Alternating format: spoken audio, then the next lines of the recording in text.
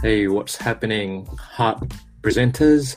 Anthony here, and I love this challenge. All about flow and just connecting with, paying attention to the words and the emotions that are coming up, and still staying true to not setting up state or anything like that.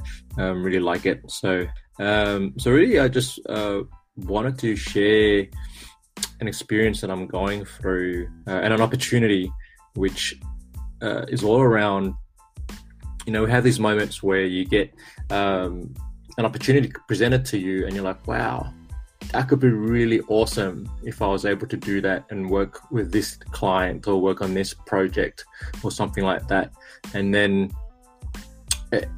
part of me wants to go jump into the project and do really well and all those sort of things.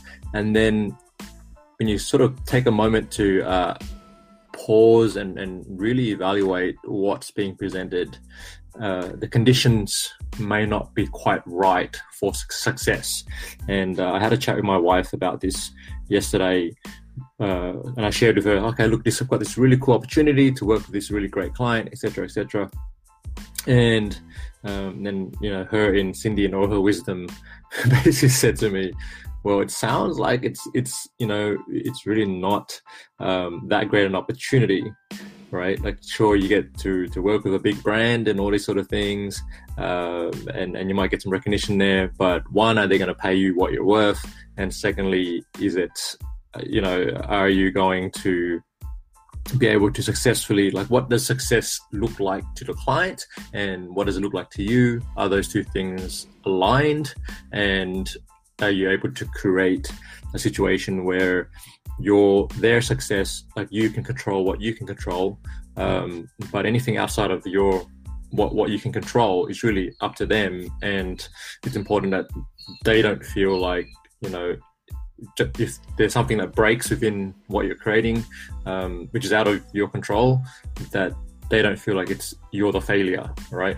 And I've seen this, I've come up against this before, where I've just taken on a project which is just too big, or where all the things required for it to be a success were not in place, and therefore the overall project didn't succeed, but I had done my part, in that, and so this is kind of the challenge, isn't it? It's like, do I go ahead with a project knowing that it could lead on to great things in the future if the project was a success, or do I say no, it's probably not ideal because there's not enough in place for it to actually work, right? And it comes back to this question around self-value, and also setting your boundaries around what who you work with and in what kind of environment you want to be working with, right? So when there's a lot of stress and a lot of pressure to perform, we're not at our best. We need to be able to flow, which is why I really love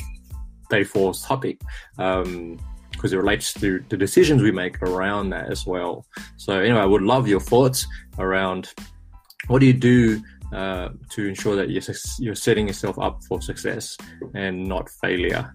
Let me know, because that's what's on my mind today.